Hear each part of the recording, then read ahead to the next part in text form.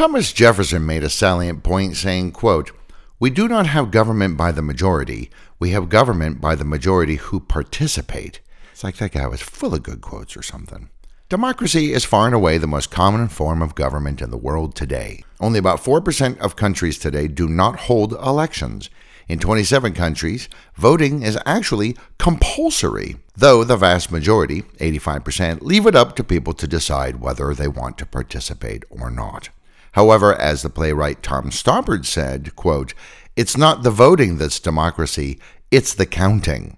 Of course, if there's a system of some kind, many people will try and find a way to game that system, and elections are no different. Apart from moral considerations and concepts like duty, it's really just a numbers game, and whoever gets the highest number officially registered wins. And sometimes one side or the other tries to stack the deck in their favor, or if it doesn't go their way, cry foul.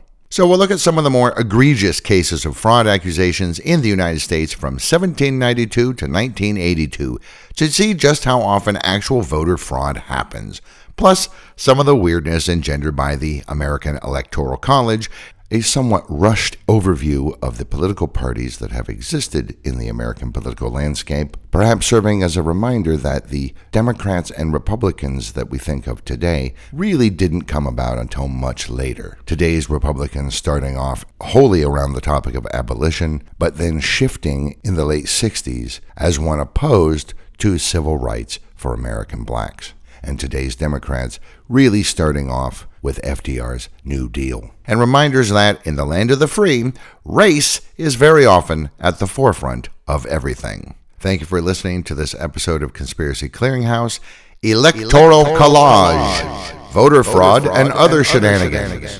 Don't forget that you can subscribe to this podcast, and if you like what we do, you may donate via our Buy Me a Coffee page, which is much appreciated.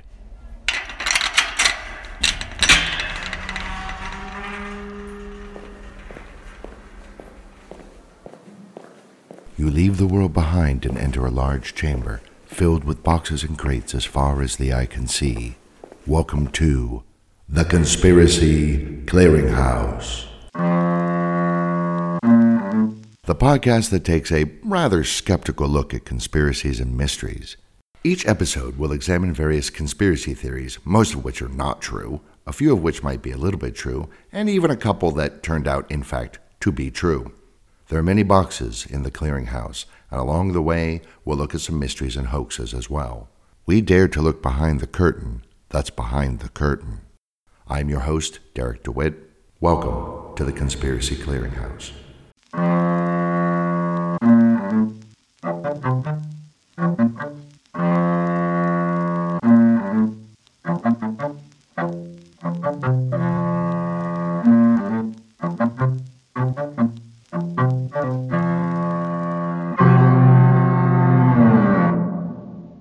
Hail to the thief!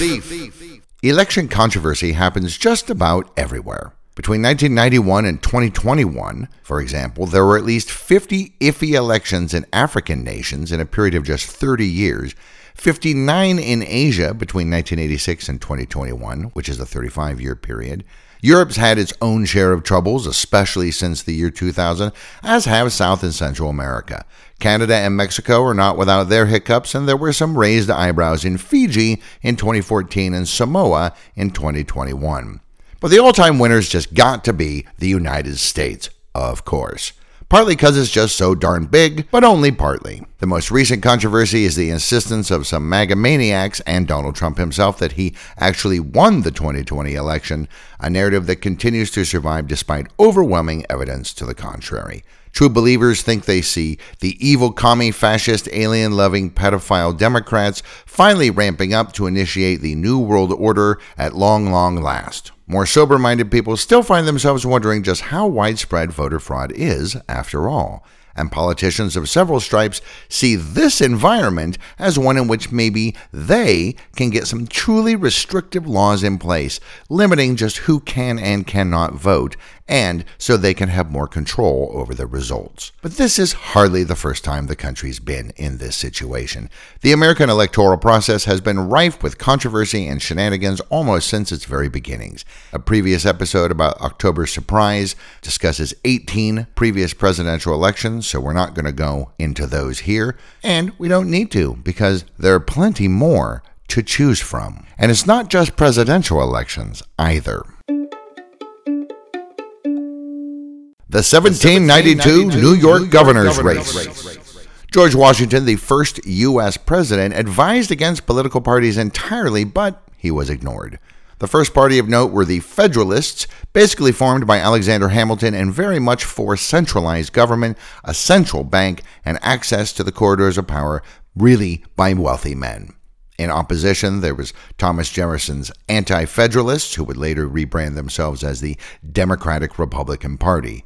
They were basically against anything that the Federalists were for. So they wanted small central government, local banks, limited access to politicians by the wealthy, and so on. These two together, the Federalists and the Anti-Federalists, or Democratic Republicans, would make up what's known as the First Party System in the United States, which lasted from 1792 until 1824. The governor's race for the state of New York in 1792 was between Chief Justice of the Supreme Court, Federalist John Jay, and the incumbent George Clinton, the first ever elected governor of New York, who had basically been governor during the Revolutionary War as well. Clinton had been a Federalist in the beginning, but then changed directions, becoming a Democratic Republican.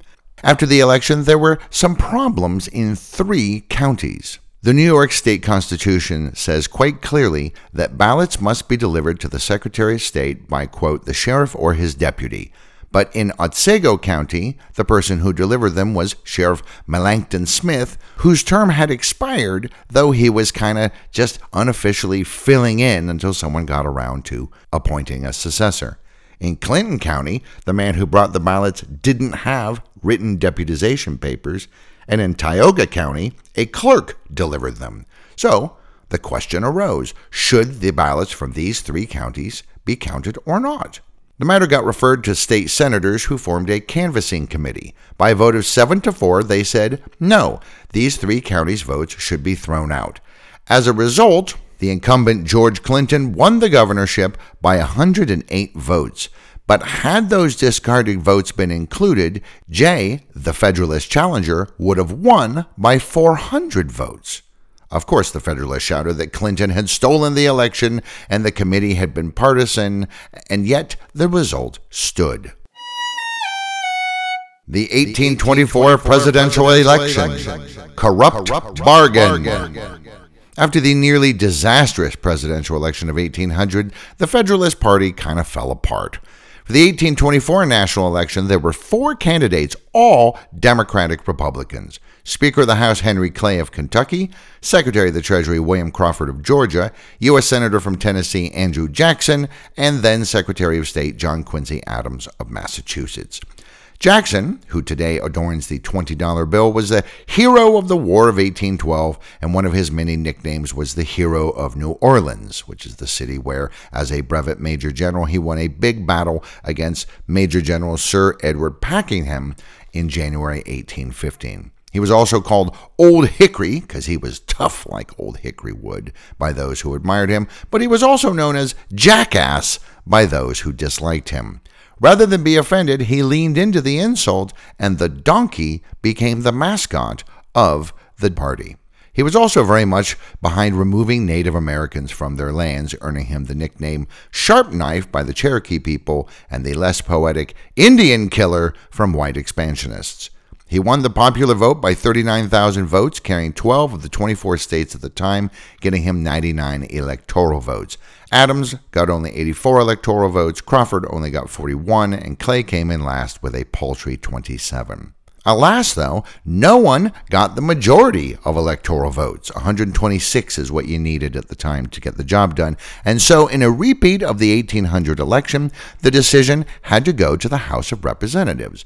As the last place runner, Clay was immediately discarded, so now the decision was between Crawford, Jackson, and Adams. Crawford seemed unlikely to be chosen since it had come out that he had suffered a rather bad stroke the previous year due to some bad medicine given to him by his doctor. Weirdly, both Adams and Jackson had chosen South Carolina Senator John C. Calhoun as their vice presidential running mate, so it seemed that Calhoun was going to get the job no matter who became president. Many who had supported Clay decided that they would switch over to Adams, giving him the edge, and after many weeks of cigar smoking and deal cutting, Adams took the prize, making Clay Secretary of State for his help. Andrew Old Hickory Jackson was furious, calling it a corrupt bargain. He resigned as senator in protest, and many in the party felt that he had been shortchanged. This caused a massive rift in the party, which would eventually lead to its fracturing. Nullifiers and anti-Masons in the 1820s and 30s. After the events of that presidential election, the so-called second party system came in, lasting from 1828 to 1854. At this point, the only real political party left on the field, the Democratic Republicans, broke apart under the stress of the 1824 election. Jackson took his bunch and, along with Martin Van Buren, formed the National Democratic Party, taking that donkey as their symbol, while many in the Adams-Clay camp formed the Anti-Jacksonian Party, which were also called the Republicans. Former Federalists found a home in the Republicans as well, but there was still more infighting. In 1828, Jackson challenged Adams for the presidency and won, keeping Calhoun on as vice president. Clay ran against him in 1832, as did John Floyd of the newly formed South Carolina Nullifier Party. Nullifiers were pro-states' rights, pro-slavery, and said that they could nullify any federal laws that they wanted within their borders, thus the name. There was a fourth candidate, William Wirt, part of another new party called the Anti-Masonic Party. These guys had formed after the disappearance of William Morgan, a well-known Mason, who had then turned whistleblower against some of the backroom deals going on in Masonic lodges and at meetings. Well, clearly, he was got rid of by those evil Freemasons who were mainly just rich guys, and so the Anti-Masonic Party was an odd mix of anti-elitism and conspiracy thinking. But Jackson won the 1828 election with 54.2% of the vote, Clay coming in second with 37.4% of the vote. In 1833, many Southerners started getting riled up about high tariffs on imported goods. South Carolina, seat of the Nullifiers, decided that they didn't need to pay those fees. After all, they could just ignore any laws that they chose to. But President Jackson said, oh yes, you do need to pay. He got Congress to pass what's known as the Force Bill, which allowed him to send in federal troops to enforce federal law in South Carolina. But before things came to a bloody head, South Carolina backed down, and the nullification crisis was over. Clay, who had been the nullifier candidate, had actually been okay with the tariff rates, but he really didn't like Jackson's strong-arm tactics and moved for the U.S. Senate to censure him. Jackson was really not a fan of central banks, so he formed what were known as pet banks, state-chartered banks that would hold federal deposits. And Clay did not like this either, saying that these were illegal and that Jackson was basically behaving like a king. Anti-Jackson people from the National Republicans, or Anti-Jacksonian Party, Democrats who didn't like what he was doing who'd left, anti-Masons, and Calhounites all got together under Clay to form a new party called the Whig Party. This name was taken from a British anti-monarchy movement. The Whigs would last for 23 years and be one of the main proponents behind the idea of manifest destiny, but would eventually fracture over the issue of slavery. 1838, the New Jersey Broad Seal War and cooping. The first major battle between the Democrats and the Whigs would occur in New Jersey during congressional elections in 1838. This has come to be known as the Broad Seal War. The elections for the 6 New Jersey seats had been very close and were hotly contested, with each side claiming victory. So, as the 26th Congress opened for their first session on December 2, 1839, 12 people showed up saying that they should be sat as representatives, 6 Democrats and 6 Whigs. Each group had a copy of the Great Seal of the State, also known as the Broad Seal, but only the Whigs had signed commissions from the governor, who, by the way, was also a member of the Whig Party. And the Democrats had authorization only from the Secretary of State, who, by the way, was a Democrat. The Democrats in the House of Representatives, who would lose the majority if all 6 Whigs were seated, accused their opponents of election fraud, and so they only sat one of them. An investigation was launched into Democratic claims that they had actually won the election, and it turned out that in 2 counties, Cumberland and Middlesex, the clerks there had suppressed ballots in towns that they knew would favor the Democrats. And so, on February 28th, the 5 remaining Democratic representatives-elect were officially seated in the House. The Whigs' attempted ploy had only managed to get them 1 seat. Needless to say, things like this did nothing to help the relations between the 2 political parties, and there seemed to be something of a win-at-any-cost attitude, especially from the Whigs. Communication was different back then, so it's difficult to determine everything that went on in the back rooms of the young nation come election time, which meant that rumor, innuendo, and conspiracy were very much a part of the thinking. When famed American writer Edgar Allan Poe died in Baltimore on October 7, 1849, at the fairly young age of 40, many thought something was amiss. Sure, he'd been known to have somewhat poor health, and he was a notorious, extremely heavy drinker and drug user, but when a man found him, quote, in great distress in the wee hours of April 3rd at Ryan's Tavern, a messenger was dispatched to fetch his friend Joseph Snodgrass and his doctor Joseph Morin. Snodgrass said Poe was, quote, beastly drunk, and the writer looked, quote, repulsive. Unwashed, empty eyes, dirty, ill-fitting clothing, quite unlike him. Dr. Morin took him to what was essentially a drunk tank to dry him out. Poe was having a hard time being coherent, but at least twice he managed to get out that the clothes he was wearing weren't his, and once or twice he said something about being out the night before with someone named Reynolds. Some people thought maybe he meant Jeremiah Reynolds, an editor and explorer friend of Poe's, while others thought maybe it had been Judge Henry Reynolds, who had been overseeing polls taking place at Ryan's Tavern. Poe's condition, however, did not improve, he did not become more coherent, and he died the morning of the 7th. Almost immediately, there were rumors and speculation as to what had been the cause of his death. Friend Snodgrass, who was a temperance guy, said that Poe had simply drunk himself to death, said in that kind of superior, snotty attitude the temperance people had. Others thought, maybe he finally just managed to kill himself. After all, he had tried before. But others thought perhaps he had been the victim of cooping. Cooping was an illegal practice that had become, sadly, increasingly commonplace, where citizens were grabbed off the street by gang members working on behalf of a particular political candidate. The victim would be held in a room, which was nicknamed the coop, forced to drink enormous amounts of alcohol to make them incoherent, and then threatened with violence unless they voted for the candidate in question. The victim would be given a variety of disguises like hat, glasses, fake beard, and so on, and sent round to the polling station several times, all the time being watched by the cooping gang members. Could this be what happened to Poe, some wondered? Baltimore was especially famous for cooping, a practice that would later extend to getting recruits through press gangs for the Civil War. 1855, Bleeding Kansas. In the years leading up to 1855, the Whigs had done well enough, managing to get 4 U.S. presidents in the White House, but they soon fell apart as the issue of slavery came more and more to the forefront of national discourse. As the mid-1850s approached, the national debate about slavery came to a head with the Democratic-led 1854 Kansas-Nebraska Act.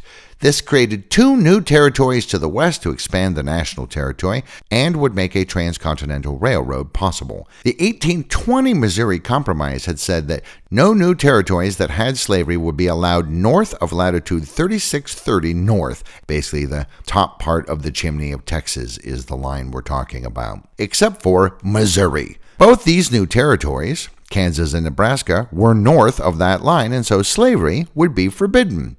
But this did not sit well with Southern leaders.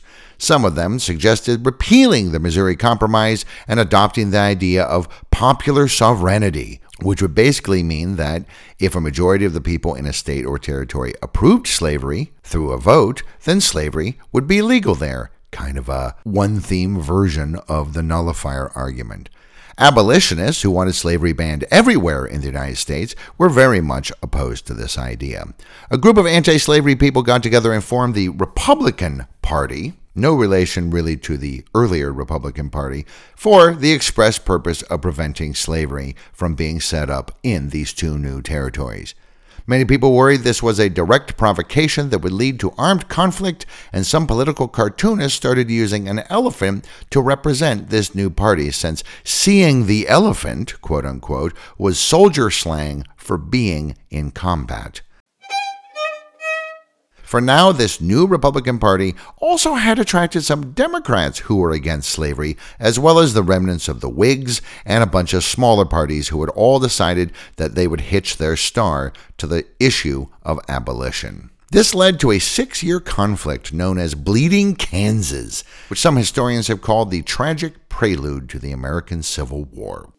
Many of the events would take place in Kansas, though some things did happen in Nebraska as well. Basically, gangs on both sides of the issue, border ruffians who were for slavery and free staters who were against it, engaged in intimidation, voter fraud, raids, physical attacks, and at least 56 political murders, though some estimations have it as high as 200. Many of the first settlers into Kansas came from slave states, settling whole towns that were pro-slavery. U.S. President Franklin Pierce, though he was a Northerner, was also a Democrat, and he thought abolition would be the downfall of the country, so he appointed officials that supported slavery. During the election for the first territorial legislature, pro-slavery border ruffians swarmed in to vote in large numbers, winning 37 of the 39 seats up for grabs. The anti-slavery free staters cried fraud and demanded that the territorial governor intervene. He found that 11 of the elections were invalid due to widespread fraud and called for a special election to set things straight. 8 of the 11 seats in the running went to free staters, but the pro-slavery folks still had the majority. So, when they all convened on July 2nd, they simply invalidated the results of the special election, seating the pro-slavery winners from earlier, and began passing laws to enable slaveholders to thrive. Free staters formed a separate legislature entirely in Topeka, wrote a constitution that banned slavery from the territory, and elected their own governor. President Pierce responded to this by replacing his former territorial governor with one that was a bit more amenable to slavery, and then said that the Topeka legislature was, quote, insurrectionist. A 3-man committee was sent from Washington to the Kansas territory to try and sort things out. Their conclusion was, if you only counted the votes of the people who actually lived in the territory and not the hundreds and hundreds of people who had been brought in over the border just for the election, then the proper legislature would have to be the abolitionist free stater one. They also said the pro-slavery border ruffian legislature was illegally formed since they had uncovered massive voter fraud. However, President Pierce ignored these findings, and Congress declared the Free Stater Constitution to be illegal. Another Northerner who was on the Southern slaveholder side, James Buchanan, won the next U.S. presidency and officially endorsed a new constitution created by the pro-slavery government. This included a section that allowed any current slave owners to keep their slaves, even if slavery ended up being outlawed in the territory later. This was approved by more than 90% of the pro-slavery legislators, but voting irregularities were uncovered again, which resulted in it being put to a popular vote, where it lost by 84%. So, a third attempt was made, this time written up by the Free Staters, but it went much further, extending voting rights to, quote, every male citizen, regardless of status or race. As a result, even many anti-slavery people balked. They didn't want slavery, but they also didn't really like the idea of black men voting, and this died in committee. So, still no constitution for Kansas. A fourth one also anti-slavery, was written up and passed in 1859. But the U.S. Congress was dominated by pro-slavery men who postponed confirming this Constitution. During all of this legal wrangling, violence had been increasing with massacres, open battles, and assassinations. When the new Republican Party finally managed to get their candidate, Abraham Lincoln, elected president of the country, the secessionist movement gained a head of steam. Finally, 7 states declared they would break away from the country known as the United States of America. Senators from those states were immediately expelled from Congress, and Kansas was admitted to the Union as a free state firmly anti-slavery. Armed clashes would continue, however, along the Kansas-Missouri border all through the Civil War, but the new state of Kansas remained firmly in the Union camp. The 1860 presidential election. Talk about an election that has long-ranging results. This one literally divided the country. After the 1857 Supreme Court decision in Dred Scott versus Sanford, which basically said that the rights outlined in the U.S. Constitution did not apply to black people, whether they were enslaved or free, it was clear the slavery issue would become the one on which this election hinged. 4 candidates went for the top job. Tennessee's John Bell, running as part of the Constitutional Union Party, which was mainly Southern former Whigs who did not want to secede from the country. Democrat Stephen Douglas of Illinois, who was behind the popular sovereignty idea, but would not outright support slavery. Southern Democrat John Breckinridge of Kentucky, because the Democrats had split into 2 factions on the issue of secession, and Breckinridge was very much part of the openly pro-slavery Democrats, and the new abolitionist Republican parties, Abraham Lincoln. Lincoln wasn't even included on the ballot in many states in the American South. Breckinridge got the second highest number of electoral votes, 72, taking the most southern states, but only 18.1% of the popular vote overall. Douglas got the second highest popular vote, 29.5%, but the fewest electoral votes, 12, only carrying Missouri. Bell won Tennessee, Kentucky, and Virginia, giving him 39 electoral votes, but only accounting for 12.6% of the national popular vote. And as we all know, the winner was Lincoln, who carried the entire North, plus California and Oregon, but he still only got 39.8% of the overall popular vote, because the Electoral College is whack. Shortly after the election, South Carolina seceded, then Mississippi, Florida, Alabama, Georgia, Louisiana, Texas, Virginia, Arkansas, North Carolina, and finally Tennessee. Technically, Missouri and Kentucky also voted to secede, but pro-union governments in those 2 states refused to implement it. And part of Virginia in the Northwest set up their own pro-union government in the town of Wheeling, in territory that is now in the state of West Virginia. And so the stage was set for an armed conflict that would last a bit over 4 years and take 620,000 lives, roughly 2% of the nation's population. A modern-day equivalent would be a conflict that killed 6 million Americans. White League, red shirts, and the Compromise of 1877. As I said, the Civil War lasted just over 4 years, although it didn't legally end until August 1866 with a declaration by President Andrew Johnson, who had stepped into the role after Lincoln's assassination. In addition to ballot stuffing and voter suppression, angry white Democrats started taking up arms. Paramilitary groups began cropping up in former Confederate states, determined to stop what they saw as the encroachment of the black man. Just because they'd lost the war didn't mean that they had changed their attitudes and opinions. An election in Louisiana in 1872 found both sides claiming victory and certifying their own people until the federal government had to intervene, and they recognized the Republican as the winner for governor. In the north of that state, Republicans in Grant Parish heard rumors of armed militia groups converging on them to force Democratic leadership, so they reinforced the local courthouse and laid in arms. A battle broke out on Easter Sunday, 1873, resulting in 3 dead whites and 120 to 150 dead blacks, plus another 50 black people taken as prisoners. Many of the blacks had been beaten to death, and some even had their bodies desecrated after being shot. This would become known as the Colfax Massacre.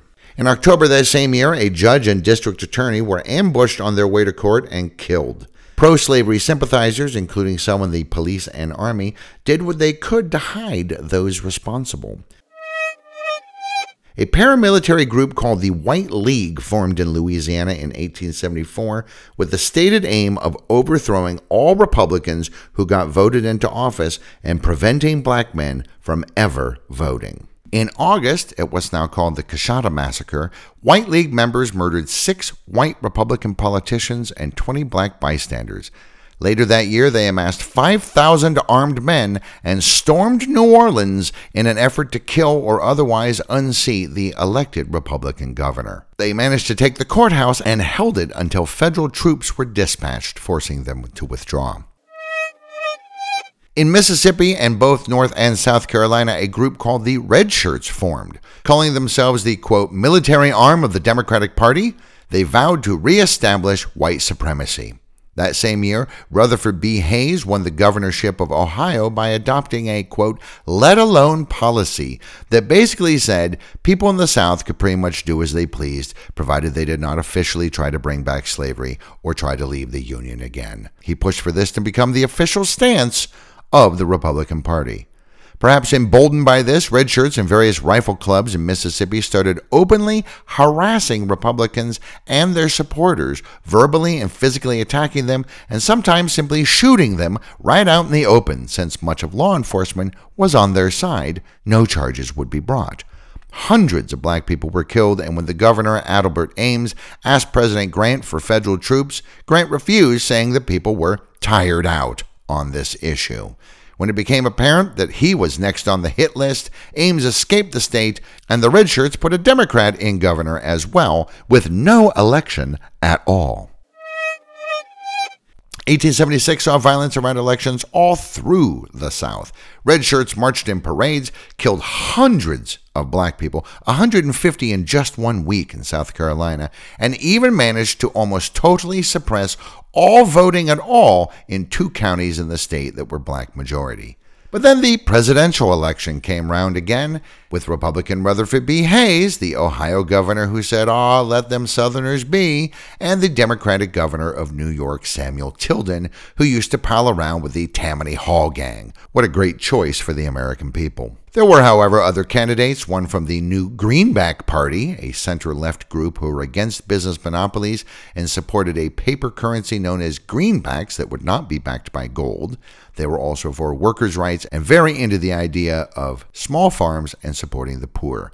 Eventually, the Greenbacks would merge with the Farmers Alliance to create the People's Party, or Populists, in 1889.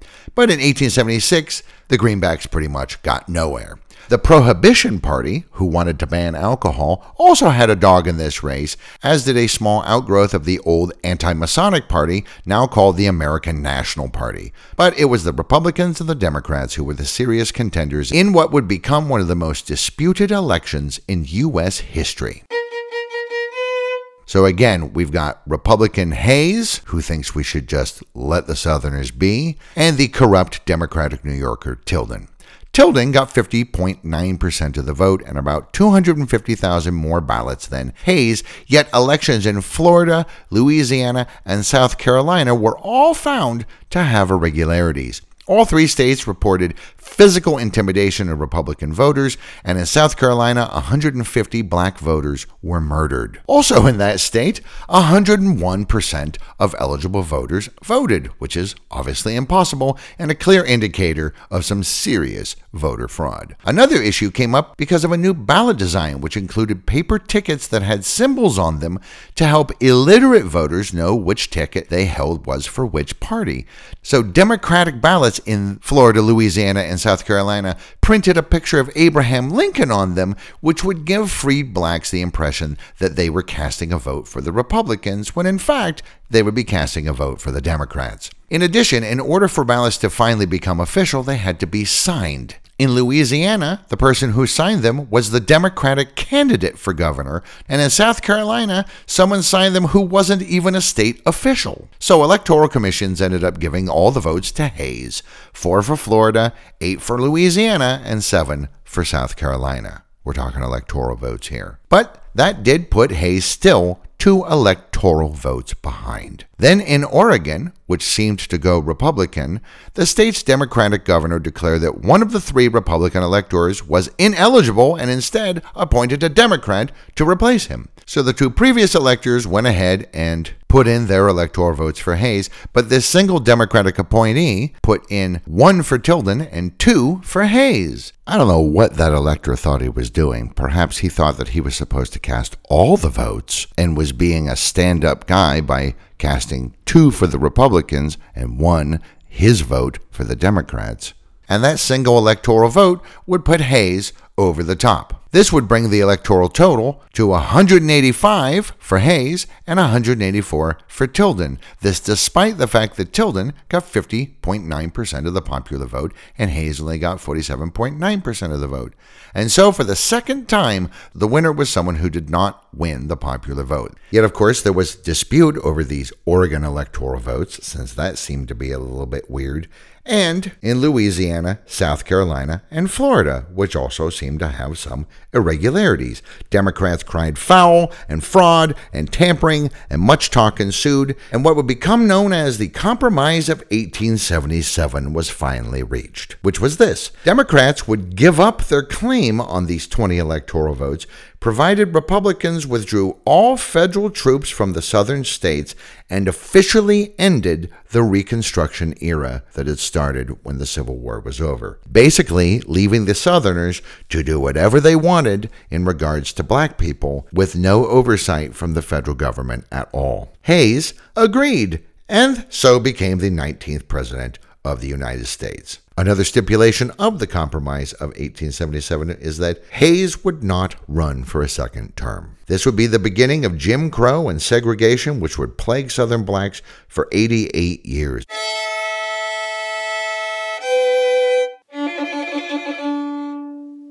The 1888 presidential election. The Republican James Garfield won the presidency in 1881, but was assassinated 6 months after taking office. Vice President Chester Arthur took over, but he was diagnosed with Bright's disease and decided not to run again. The next president would be former mayor of Buffalo, New York, Grover Cleveland, who, despite being a Democrat, was what we might today call rather classically liberal. In fact, he won due to some people in the Republican Party who liked his anti-corruption stance, a group who called themselves the Mugwumps. And in 1888, he decided he would run for a second term. In opposition, the Republicans put up Senator and former Union Army Colonel from Indiana, Benjamin Harrison. The Greenback Party tried again, and so did the Prohibition Party, and the Union Labor Party, and the United Labor Party, and the American Party, and the Equal Rights Party, and the Industrial Reform Party. Lots of parties. Fixing the way business was done in the country was very much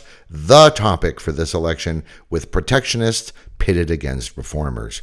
The process was greatly affected by 2 corrupt practices, resulting in a third time that the victor would win the Electoral College but lose the popular vote. The Republican National Committee Treasurer William Wade Dudley, who'd spent a good deal of his career prosecuting election fraud perpetrated by Democrats, came up with a somewhat harebrained scheme to break a deadlock in Indiana.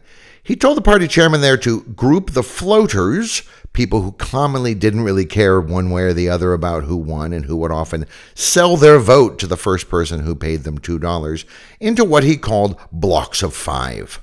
And then he would put a man in charge of each block of 5 and make sure that all of them voted the same way, that is, Republican. And yeah, go ahead and pay them their $2 fees. However, the Democrats found out about this in the last weeks before the election and printed hundreds of thousands of copies of the correspondence from Dudley, distributing these far and wide.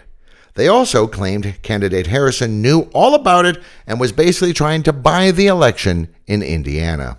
Nothing of substance ended up coming out of this, but there was a push for secret ballots to be printed for elections instead of ones always provided by the political parties. With these ballots printed by the parties, it would be easy to see just by standing by which party's ticket is being put into the ballot box, which was clear and glass-sided. In addition to floaters, Indiana also had colonizers. These were people who were paid to vote in large groups in wards where the desired candidate was behind, and there were repeaters who would vote early and then put on a disguise and go vote again, and sometimes again. Since there was no such thing as voter registration, this was actually pretty easy to pull off. All these tactics were put to good use in Indiana to ensure that Harrison won there. After all, he was from Indiana. He himself was known as a, quote, political tenderfoot, and actually knew nothing at all about any of this. And then the British ambassador, Sir Lionel Sackville-West, got a letter from a, quote, Charles F. Murchison, who claimed that he was an Englishman living now in California, and how did the ambassador think that he should vote in the presidential election? Sir Sackville-West wrote back, saying he rather thought Cleveland had British interests more at heart than Harrison, and so probably Cleveland should go ahead and get a second term. However, this Charles F. Murchison was actually a Republican political operative named George Osgoodby. The Republicans leaked this letter to the Irish community, who'd been burned in the last election, and so they flocked to the Republican candidate. If the British like the Democrat, well then by gosh, we like the other one. Harrison ended up taking the states of New York and Indiana, and for venturing an opinion about an election in a country that wasn't his, Sir Lionel Sackville-West was sacked. These were two of the four swing states that ended up deciding this election, the others being New Jersey and Connecticut. Though Cleveland got 90,000 more votes overall than Harrison, Harrison got 233 electoral votes to Cleveland's 168. But the shenanigans were so blatant during this election that Massachusetts House member Henry Cabot Lodge wrote up the Federal Elections Bill, also known as the Lodge Bill. This took oversight for elections to the House of Representatives away from the states, who'd been responsible for this before, and put it into the hands of the federal government. There would also be federal supervisors to oversee any congressional elections, provided 500 signatures from the local populace were collected. The supervisors would also certify the vote count, make sure each eligible voter only voted once, that no illegal aliens or non-eligible voters cast ballots, and so on. And these election representatives would have legal authority to request deputy U.S. Marshals to forcibly secure elections if they deemed it necessary. Part of the purpose of this was also to enforce the constitutional right of blacks to vote in the southern states. Jim Crow had thrown up a number of impediments against black voters, like poll taxes and literacy tests, when they weren't just, killing them outright. The Lodge Bill passed the House by just 6 votes, but then it got filibustered in the Senate and basically died. And as a result, black people in the South would continue to have their civil rights violated until the Civil Rights Act and Voting Rights Act were signed by President Johnson in 1965. The 1948 Senate elections in Texas. From 1896 to 1932, the Republicans dominated U.S. politics. Then FDR's New Deal ushered in what's known as the fifth party system. The presidential elections of 1912, 1920, 1940 have been covered in that previous episode, but the Democratic nomination in a Texas Senate race ended up going all the way to a federal court, and it involved Lyndon Johnson. Johnson wanted the Democratic nomination, but many thought it would probably go to then-Governor Coke Stevenson. 2 others were also in the running, but after an initial election, they were eliminated, and there would just be a runoff between the 2 heavy hitters, Johnson and Stevenson, since neither one of them had got a majority. The Johnson crew created a fake newspaper called the Johnson Journal, which ran articles like, "Communists favor Coke." Donations came pouring in, and Johnson greatly outspent Stevenson. Come time for the runoff election, Johnson won by 87 votes, the narrowest win of its kind ever. Stevenson's people said they found 202 suspect votes, of which 200 of them were for Johnson. This would become known as the Box 13 scandal. There had been many, many votes for Johnson, but all written in what looked like the same pen and apparently in the same handwriting. The people whose names were attached to these votes were interviewed, and some of those people said that they had not actually voted at all. But the Democratic State Central Committee voted 29 to 28 to give the nomination to Johnson anyway. Stevenson then went to a federal court where he won an injunction to keep Johnson off the ballot in November, but then a higher court ruled that the lower court had exceeded their authority and allowed Johnson's name to go ahead and be included on the ballot. So Johnson would go on to win the Senate seat, then he would become JFK's vice president, and then president after Kennedy was assassinated. The 1960 presidential election. John F. Kennedy narrowly defeated Richard Nixon when looking at the popular vote, JFK getting 49.7% to Nixon's 49.6%. In fact, Nixon carried more states. He got 26 states, Kennedy only got 22, but the Electoral College is weird, and so Kennedy ended up getting 303 electoral votes to Nixon's 219. Many Republicans, of course, claimed fraud. Johnson, Kennedy's vice president, was known as a slippery fellow, and rumors of what had happened back in 1948 still lingered and echoed through the hallways of power. Kennedy beat Nixon in Texas by only 46,000 votes. Some noted that in Fannin County, which had only 4,895 registered voters, 6,138 votes had been cast, with 75% of those going to Kennedy. Well, that sure seemed strange. In tiny Angelina County, which only had 86 registered voters, Nixon got 24 votes and Kennedy got 187. Curiouser and curiouser. And yet these allegations would turn out, in fact, to be not true. Republicans who cried foul in these two counties were actually cherry-picking their information. The, quote, registered voter numbers in both places were actually those who had paid the poll tax required in Texas at the time and did not take into account that there were actually several groups of citizens who were exempt from paying a poll tax. So, there were not 86 voters in Angelina County casting 211 votes. There were 211 people who cast 211 votes, only 86 of whom had to pay poll tax. So, cries of fraud turned out themselves to be fraud. Others blamed Catholic precincts in Missouri, New Jersey, and Illinois for Kennedy's win.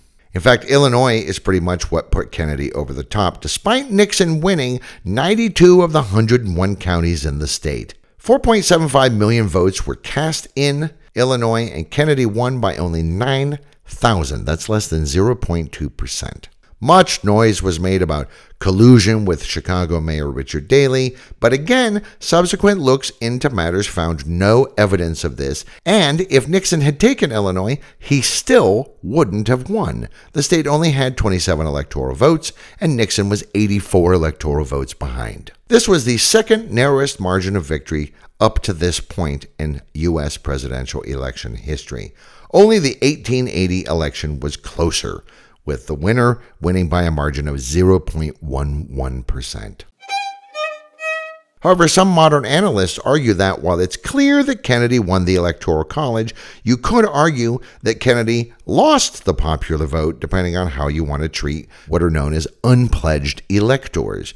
These are people who have been chosen to vote in the Electoral College, but are not pledged to vote for one candidate or another until they actually cast their vote. I know, I don't even understand how this is permitted. This is not the same, by the way, as a faithless elector. A faithless elector is someone who is pledged to vote for one candidate, but then, when it comes time to cast their ballot, actually votes for someone else.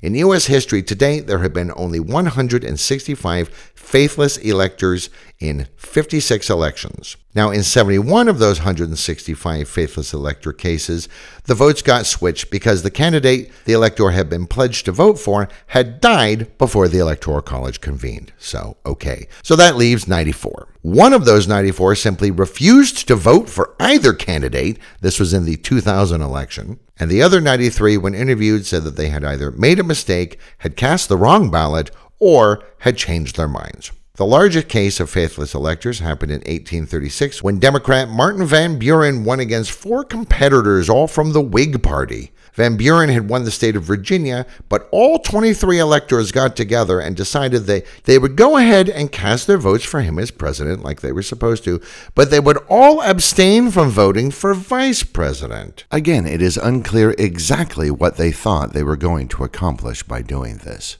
This meant that Van Buren's running mate, the Kentuckian Robert Mentor Johnson, got exactly half the votes he needed to become vice president, so he did not get a majority. The Senate ended up electing him to the post anyway, so this little game had no effect on the election. So, in all cases in which there have been faithless electors, not once has the result been changed by their actions. Illinois in 1982. When Johnson signed the Civil Rights and Voting Acts in the mid-1960s, another huge shift in politics occurred, where the formerly solid Democratic South switched sides to the Republicans, pretty much entirely over the issue of race relations.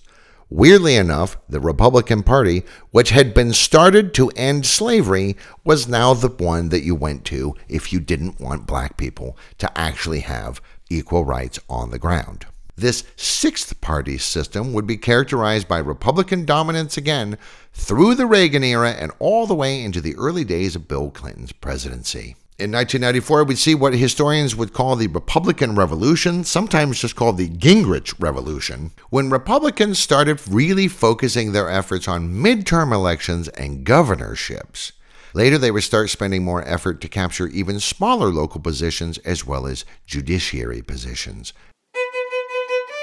But back in the middle of all of this, during Reagan's first term, the Inland Empire state of Illinois had something of a banner year during the 1982 midterm and gubernatorial races. The recession was in full swing, which a lot of people forget about. President Reagan was not doing very well in the polls, and Democrats were poised to get some pretty big wins. Partly due to apathy. Only 27% of registered voters bothered to vote in the primary in March, and only 65% in the general election in November. While the incumbent Republican Illinois governor managed to hang on by his fingernails, the Democrats gained a majority in the House and managed to flip the Attorney General seat. U.S. Attorney Dan Webb, a Republican, found he had federal jurisdiction since national congressional seats were part of the election, and he decided he would investigate. Democrats insisted their candidate for governor, Adlai Stevenson III, had lost due to Republican funny business outside of Chicago. Plenty of allegations flew around various courtrooms about forged signatures, registering people to vote who weren't actually eligible, illegal use of absentee ballots, bribing voters, and even intimidation of both voters and campaign workers using violence and even weapons. Webb decided he would use a new tool, known as a computer, to find out exactly how many dead people were registered to vote, or how many people were registered to vote in multiple locations. He determined that a full 10% of all votes cast in Illinois that year were fake. One incident found that a single ballot that voted the entire Democratic slate had been recorded 198 separate times. Just the one ballot. In the 27th Ward's 17th precinct, he said votes were sometimes bought for a glass of wine or a cigarette from people off the street. Precinct Captain Raymond Hicks, a Democrat, told his workers that all the residents of a retirement home were crazy, quote unquote, and that they should be instructed to simply punch 10 on their computerized absentee ballots, which would always result in a vote for Democrats. At the same elderly care facility, Webb also found one ballot nicely signed by a voter, but discovered that the voter in question had no fingers or thumb on his dominant hand and was unable to sign his name. And on it went. 62 people would get indicted and 58 of them would get convicted. A grand jury estimated over 100,000 votes cast in Chicago had been fraudulent. Plenty of people went to jail over all of this in what was the largest election fraud investigation in history. Adlai Stevenson III still thought there was something wrong with the governor's race since he'd lost by a mere 5,074 votes, so he petitioned the state Supreme Court for a recount, but they refused, and that seemed to be that. As the 21st century began, things seemed to ratchet up fraud-wise, and to listen to some people today, you'd think that allegations of election fraud were all somehow new. This is definitely not the case. The takeaway from all of this is that, yes, there have been plenty of attempts at voter fraud throughout American history, and yet it has never really affected a national election, though it has affected smaller, more local elections, governor races, and even some congressional races. Yet, because of all of this, certain protections have been put in place. And since all that nonsense in 1982 in Illinois, there really hasn't been anything worth talking about.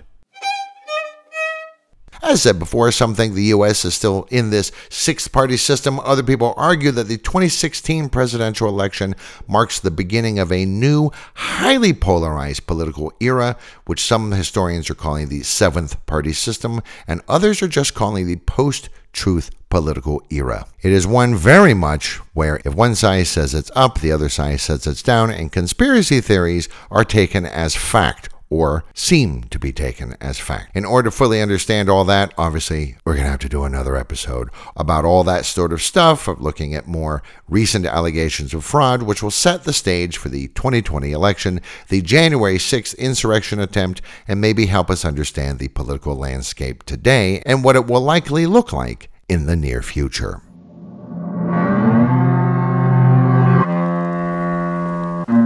Thank you for visiting The Conspiracy Clearinghouse. We're closing now, but we'll open another crate in the next episode. Until then, thank you for listening.